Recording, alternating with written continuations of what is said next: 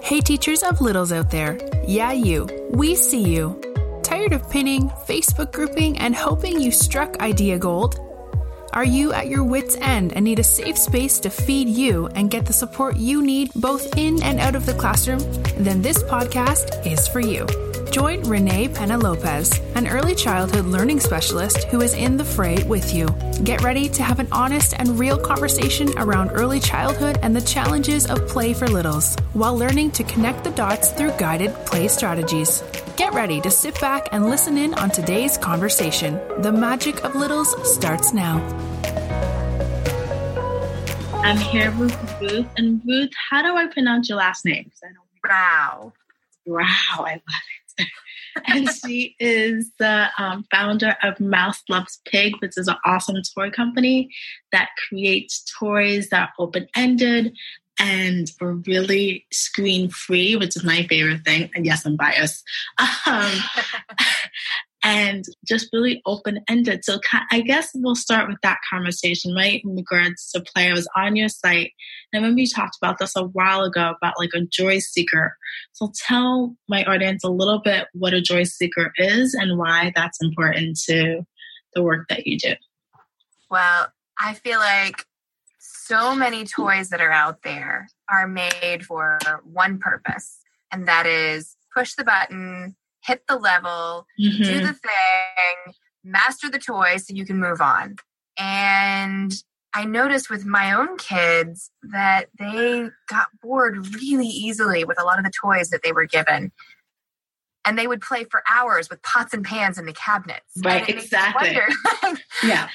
What is why am I spending all this money, first of all? And second of all, right? Like, and second of all, like, you're right. Why are they so interested in them? And it made me start to notice and start to wonder, what is it about those things that have no, quote unquote play value? Like a bunch of pots and pans shouldn't have any play value according to the toy industry.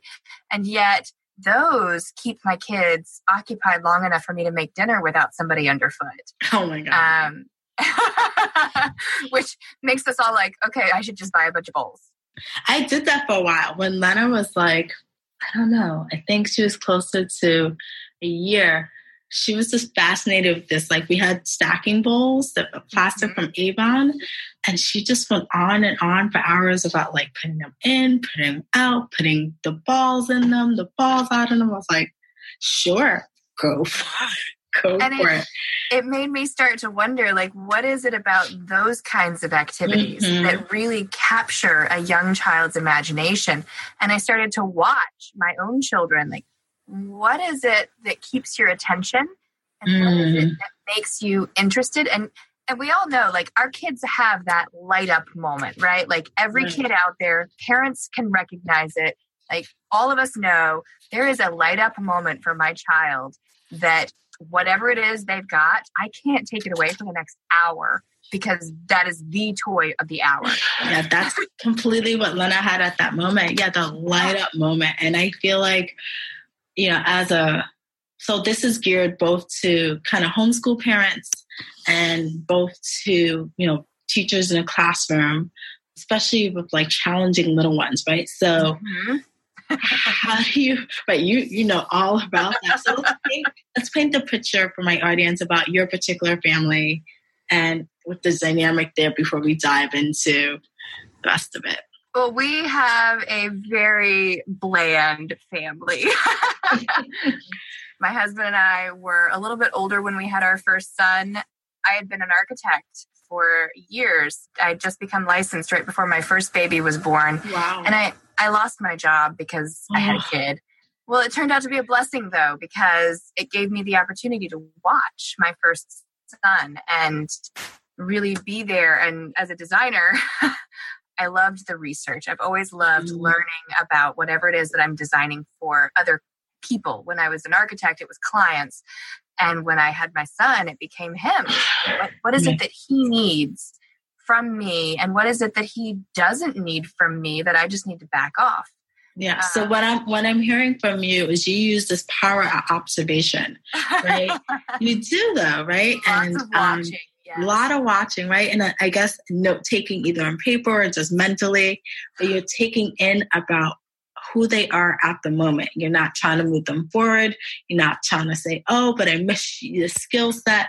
You're not trying to fill any gaps. You're just trying to approach who they are and what they can do in that moment and have them develop their own skills, right? Yes, I think totally.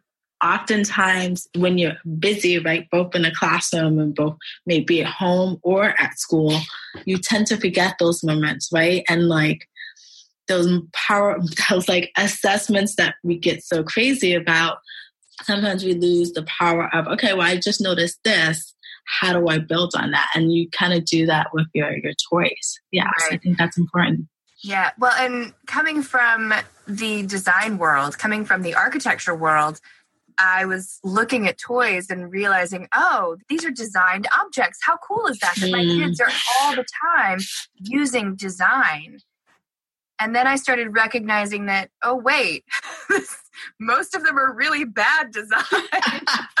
Yeah, right? Like it lit up. I have this one toy that someone gave my child, and I'm like, I hate this thing. It just lights up, and then you press the button, and she's over it in maybe a couple of minutes. But I'm like, okay, it's the one toy. Like someone gave it to you, that guilt.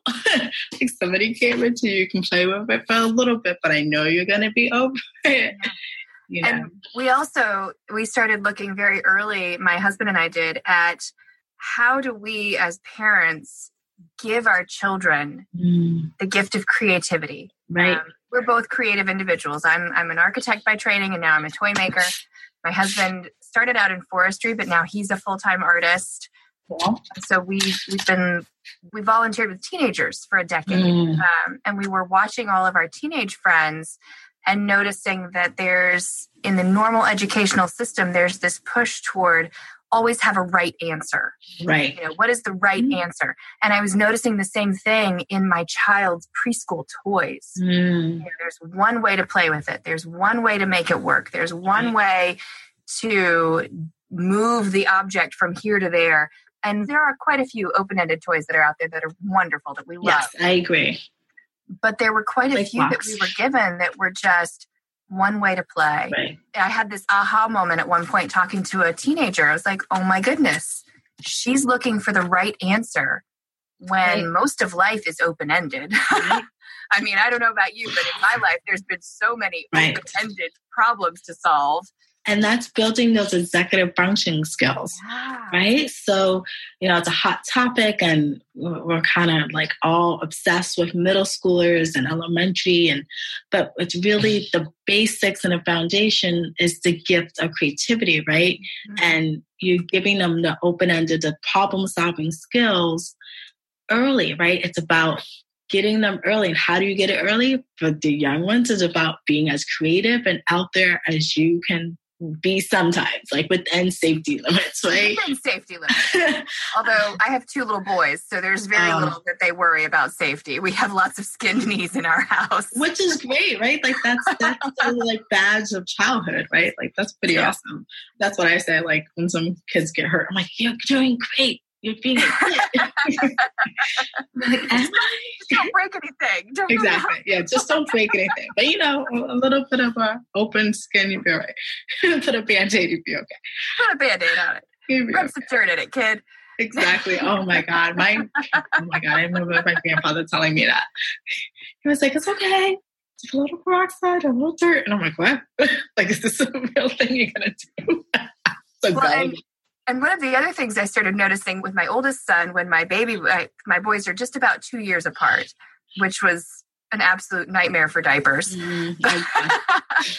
But I noticed my firstborn, when my baby was nursing and when we were, doing things with the baby, we wanted him to be able to entertain himself and to be able to work on his play by himself. Right. And the things that occupied him the most were things that he was able to tell himself little stories and make up little scenarios. And I started developing those language skills. Yeah, building those early language skills. And both of my boys had delayed speech. They took a long time to develop language. So we did a lot of, the baby sign language and things like that to help them communicate. But I started to notice with my older son that he would use some of the toys that we had the same way that when I remember as a child playing with dolls and telling stories about my dolls, and to see him use some of his toys and give, the big block is the daddy block. Yeah. The block is the baby block. Yeah. And I started to realize, oh my goodness, that is what play is all about. Exactly. And so many of the gendered toys that are out there, they kind of pigeonhole our kids before we even realize it into different roles. And it's like, if we give them toys that are open, that have no agenda, if we give them toys that are just a landscape for play.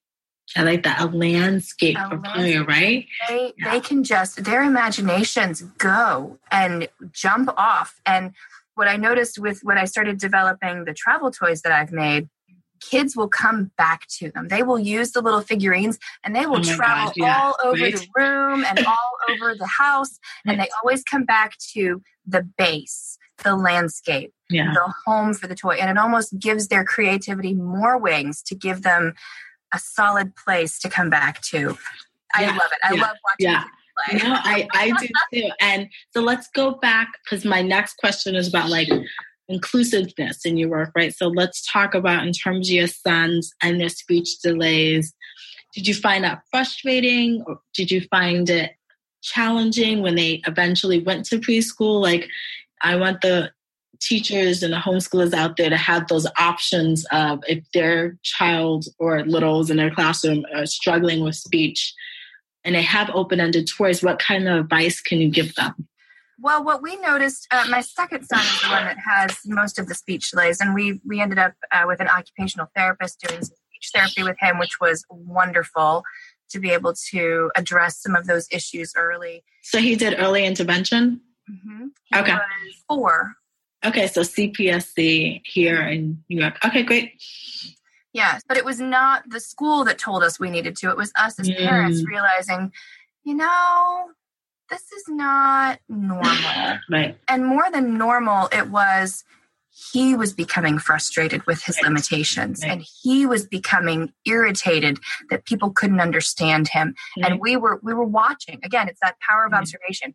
We were watching and noticing, oh, now it's a problem because now he feels like it's a problem. So he was losing his voice, essentially, right? He got to a wall at some point and he was just like, I'm losing my voice, right? I'm getting lost in a shuffle. Mm-hmm. Yeah, it's important to realize when your child is getting to that point to help ease their woes, because I often find in my educating both families and teachers that, they're like, this kid is behaving like this. I'm like, they're just frustrated. They can't they can't express themselves through the type of play that is probably going on in their minds. And so they're just hitting this wall. And our jobs is to unpack it, right? So, and to help them find ways to communicate. Exactly. And to help them, for a little while, we developed with him almost like his own little paralanguage that he would tell us certain things that we would understand, and we would tell other people that were caregivers for him.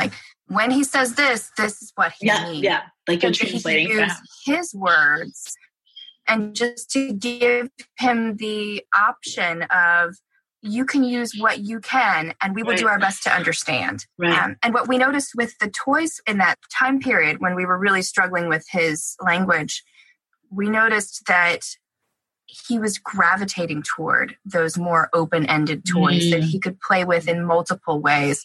He was gravitating toward toys that he could tell his own stories instead of being expected to fall in line with whatever the story of the toy. Right. I use the example of there's those push the button and they pop up toys. Oh, yeah. Push the button and something the peekaboo. I call them the peekaboo ones. Yeah. Some kids love them. Yeah. He absolutely hated them. Oh, God. I can see why. Yeah, I can see how. Because it was frustrating to him that he would push the button and it would pop up and make the sound, and he couldn't mimic the sound. And so instead of that, he would gravitate toward toys in pockets because he could make up, oh, it's going to go in the pocket. And he had his own little sound. He had the control for it, and he was able to express himself at a level that was appropriate for where he was at.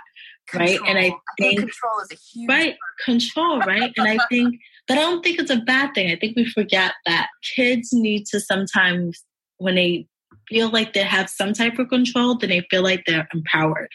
Right. And he was just empowering himself. He was like, I can't make that wah sound or whatever sound it made. Right.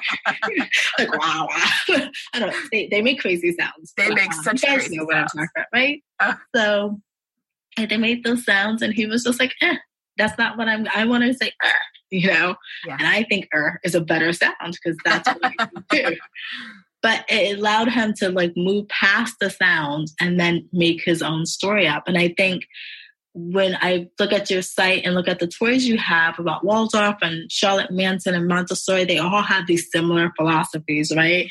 Some do more open-ended, some do more stories, but it sounds like they really influence your work in terms of you looking who the kid is and then you're pulling it out. And that's like, you know, the essence of early childhood, right? So what I was looking on your site, I was really, really excited about. You said children see magic because they look for it, right? Trying to segue into that.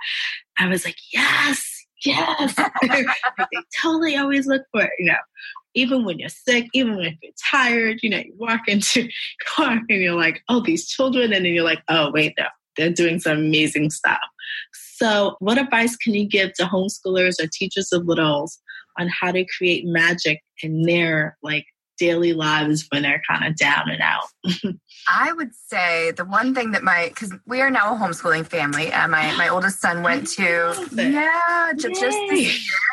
And it's a lot of fun because my husband is actually the full-time teacher. So 99% of the teaching, which has been amazing for their relationship, their father-son relationship, to have him be the main teacher. We joke that I'm the principal because I helped pick out the curriculum. You gotta have someone with you. We gotta have somebody do it. But we have noticed that when our kids are having those imagination doldrums, you know, like when kids just do the I'm bored, which boredom is great. Every kid needs to be bored for hours upon hours every day because it's great. But when you are able as an adult to join them in their imaginary silliness, that is so powerful. That can lift any mood, anytime with either of my boys, no matter what. If we are willing to take off the mantle of adulthood and say something super silly, or something super imaginative, and join with them in their play for a time. It only takes about 10 minutes of joining with them in their play. And it's almost like we're teaching them how to use their imaginations and how to make but that's completely what you're doing. Yeah. And then expanding your own on top. Yes. You've forgotten how to do it too. So and then it's a way to get back to it. And then after about 10 minutes, they get bored with my imagination. They're like, okay, peace out, Mom. I know. They're like, okay, you have this like limited imagination. I'm just going to like blow it up here, you know, do what I do and keep moving. Yeah, I definitely feel like, right, there's moments in time you can connect with a child, be challenging or not. And, you know, I think they're like, their eyes open wide when you're silly, right? They're like, oh, you get this, you get me, right? They feel like they've been heard. And when it's not all about the academics, like as adults, we have this drive to, oh my goodness, we need to finish the curriculum. We need to do the lessons. We need to meet those milestones. We need to make sure that they're doing And the pressures that nowadays to keep pushing kids, you know. Yep. What did someone tell me the other day? Like, K is the new first grade. I was like, oh, my heart breaks. We heard that when my oldest son was in kindergarten. We were told kindergarten is the new first grade. Yeah. And because we didn't do out-of-the-home preschool, I was homeschool preschool with both of my boys, we were told initially, oh, he's going to be behind because he wasn't out of the home. What's that definition of behind, right? Yeah, even if your child is behind of what? Like, it's just kind of heartbreaking. Well, I think it's heartbreaking, both for like your child and for the teachers, right? Because they're trying their best. And they're trying so hard. And the teachers that he had were blessedly, they were so good about letting him use his imagination and letting him follow his interests. Right. But I think as homeschoolers now, it's so easy for us to fall into the trap of we always have to be educational. And there are so many times that we don't. Right. We just need to be there and be part of what they're learning. So it's about presence, right? No matter what setting, it's about the presence of, even if you give like your 10% and they meet you at the end of the day, you're doing a lot more in their lives than you think, right? Homeschool or in the classroom. I definitely think presence, right? Like sometimes we forget. I mean, they have this push for technology in some places, right? And I'm sure you've seen it. And it's challenging, right? Because we know the studies and we know what works and doesn't work and, kind of works. But always being in front of a screen is not. I'm actually like cutting down my screen time personally for myself. Well, I look back at my own childhood. I grew up in the 80s. So I did too. Yay, baby. Shout out to us. Dating myself a little bit, but I grew up before the internet and before cell phones. Yeah. And I feel like I'm a very creative person. I think most of our generation, right? Like we came at a time when it was like, oh, do you want to like go play outside? It wasn't like a weird thing to say. It wasn't a weird thing to say. And at this point, there's a lot of the discussion. You had to find your own friends. You had to find your own friends. And the discussion in the toy circles right now is all about, you should be developing apps to go with your toys. That's the big thing is toys that talk back. Or toys that tie into technology and to encourage technology from an early age so our kids don't, quote, fall behind. And I'm sitting there looking at my own life and looking at the life of other really successful entrepreneurs that I know. And it's like, you know what? We didn't have any of this before we were in our teens, and none of us are behind. So I guess we need to redefine what behind means, right? My definition of behind is if a child is struggling, right? And they are just frustrated as they can be, then if you're not providing the gaps for their learning, then that's falling behind because they feel uncomfortable and then therefore they're not confident with what they're doing. Right. Then that makes a child like shrink, right? And we don't want them to shrink, right? We want them to thrive and get out there. So I think for me, that's behind, right? That's when you go, okay, what are we going to shore up here? Like, is it the executive function skills? Is it the social emotional? Is it, as simple as you just need to run around more before you get back in there, Which is usually the case. Right? It depends on a kid, but some kids, yeah. Like my kid today actually self-regulated herself. She was jumping on a couch, which we actually do allow because we have downstairs neighbors and that life, right? Apartment living. And so she was jumping on a couch and I was like, my husband walked by and go, I guess you still got some energy going. And we would just let her go. We're like, go for it. Just looked at her like, burn it off. You're good. I mean, no parents appreciate that. But also I think in the time constraints that people have in classrooms, it's like, oh my God, we got to get to the next thing, right? So it's about slowing down the rhythm of your classroom. And how do you do that when you're under so much pressure, right? And when there are so many of them. I don't know what class sizes are like up where you are, but man, 20 kindergartners. I know. Oh, and they're tribal. Those 5-year-olds are tribal. Yeah, at least 5. Too many. At least 5.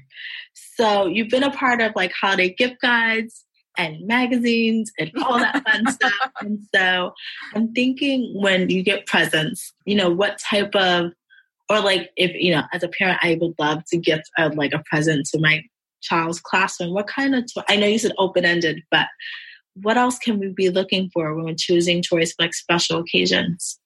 I would say anything that gives the control of play back to your child is a good toy. I mean, open-ended toys, we've all blocks and dolls, and in some cases play food, and anything that expands the imagination. But more than that, I like to tell folks when they're choosing toys, if you can think of at least 5 different ways to play with that toy, it's probably a good one. Oh, I like that as a check mark. Yeah. Yeah. If it's anything less than 5, it's probably going to be something that goes to Goodwill or to the, that's a good benchmark. Within a few months. Yeah. But if you can think of more than 5 ways to play with a toy, it's probably a good choice. Yeah. And I think also we're so used to filling up the shelves. And I thought right now it's at my child's shelves. I'm like, oh my God, these things are full. But also reducing the amount of things on the actual shelf, right? Yes, reduce the choices to increase the creativity. Yeah, yep. Yeah, I agree, because then you sit and overwhelm, you're like, make a choice. And they're like, oh my God, my brain can only handle 2 choices, not 8, or... Decision fatigue is real. As adults, we deal with it all the time. And our kids are dealing with it too. The more that they have available to them, they don't know yet what they love to do. Right. They don't know yet how to choose. Oh, I only want to play with one thing this afternoon. And decision making is hard. We kind of have this rule in our household where we say 1 toy out, and I know we'll go through 5, and we'll look at her no, 1 toy out, and then you put it back. Right? It's very Montessori of us, right? 1 toy out, put it back. 1, because we have a small apartment and we don't want to be cleaning it all day. Right? All day. It's practical of it, right? People the classroom and not in the classroom, but also just we want her to be able to make a clear decision that's oh, I definitely want to play with this. And because sometimes she'll look at us and go, oh, never mind. We're okay, never mind means you put it back. Yeah. you don't keep it out. Our rule is very similar. It's 1 play at a time. So because... Again, as an architect, I kind of feel as she gets older, I'm one of those people that move up there. Yeah, I like to play with 5 different things at a time, but they're all playing in one scene. So with our kids, we've started encouraging, if you're going to have 3 different toys out, you need to be able to tell me and communicate to me. That it connects to each other. Yeah, what is your play? And we started that when my youngest was about 3 and a half. Right? Yeah. Right around the time that we went into speech therapy with him. It was when we started telling them, you can't have everything out. Exactly. Unless you can tell me that makes sense. How it all relates. Yeah. That's a good step up mastery, right? If you go from 1 and then eventually you can have multiples, but it has to relate to each other. So for audience out there, we're kind of giving you guys the step-by-step how to build them up to, especially going from parallel play, because that's where my 2-year-old is at, to getting to cooperative play and how to bridge the gap between the two. That's a really great way to bridge the gap. And in between that, I would even say 1 toy, then invite 1 friend, right? Mm-hmm. And then move on to multiple toys with 1 scene, right? That's a really great way to see the progression. And kids naturally usually do it, but sometimes if there's a missing gap, I call it broken play, which is a disconnect between the play and what the kid is trying to do and what they're frustrated with. So yeah. All right. So I'm looking at the time. I'm going to keep going. So my goal is to have 30 minutes. Okay. So if there's anything you feel because I realized, so I listen to the podcast and I can't listen past 30, 35 minutes, 40 minutes. I know it sounds weird. It depends on the topic for me. I listen to a lot too. Depends on the topic. Yeah. Depends on the topic. Yeah. Yeah, I can never make it to an hour. I'm always oh, thank God. I'm not trying to be but you have younger children than I do. Yeah. Maybe it's my attention span. No, I think you were just saying about the parallel play versus the cooperative play. And one thing that has been really cool to watch with my kids is the graduation. So they start with parallel play where they're playing side by side but not together. Exactly. And then individually, they'll start doing that storytelling play and all of their little toys. For my boys, it was always Matchbox cars. Oh, my. Just everything came back to vehicles for my little boys. Just very, very typical boy play. But it was so cool to watch. They went from motion to relationships. And so their cars would be mommies and daddies and brothers, because that's our family. Yeah. And then they would go from those relationship plays to, just in the past 2 years for us, my boys are 5 and 7. They've graduated into let's pretend. Aww. Pretend they're doing this. Pretend they're doing that. But it was fun to watch it go from the car can drive, the car can crash, the car can jump, the car can now fly. And then the car is in a relationship. Aww. And the car can have a story attached to it. And now let's pretend. Right? So cool. And I think, they bring that out into the next level in their world, right? So as they get older, they're going to be able to remember, like you said, have these childhood memories to be like, oh, relationships, how do we problem solve this, right? Like social emotional is so important at such a young age, because if they can't kind of go through that, then the academics doesn't matter, because they're still thinking about, how do I relate to people in this world? So I think it's really important they go through that progression. Like we said, it's a gradual progression. And I think sometimes when you only have someone for like 9 months, or, you're stuck in this mode of like, okay, like you said, got to keep going, got to keep going, got to keep pushing, that you forget that it's a process, right? And it's important to go through that process. And like I said, with the broken play, there's a disconnect because the process either got skipped, or it's just stuck, or someone's just frustrated. And I think it's important we recognize when it needs to be, okay, let's take a moment and figure out how to fill that in. Yeah.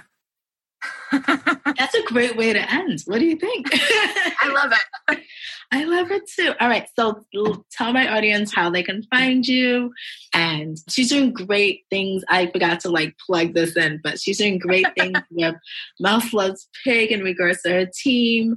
Tell them a little bit more about your team and your website and all that fun stuff, and where they can find you on the interwebs. Well, thankfully, other parents love open-ended toys just as much as I do. And so Mouse Loves Pig is growing, and we are currently actively looking for outsourcing partners to make more of our toys, to make them more accessible to more families, which I'm so excited about.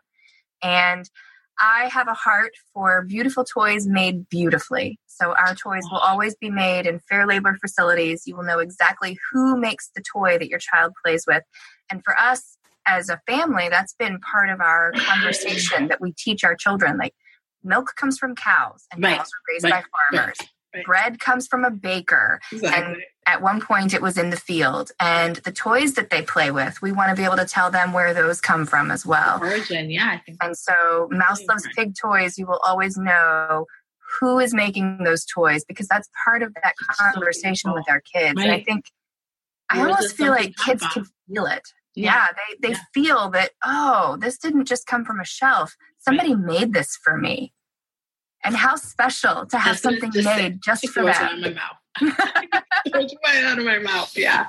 Yeah, so you can find us on all social media channels. We are Mouse Loves Pig, and our website is mouselovespig.com. And we are coming out with all sorts of fun new toys this year. I cannot. I can't wait. I have to be honest. I'm always stalking you guys. And I'm like, what else can I think about getting? I know every time I think about it, something's sold out. By the way, it's limited batches. But it's a great thing because it is handmade.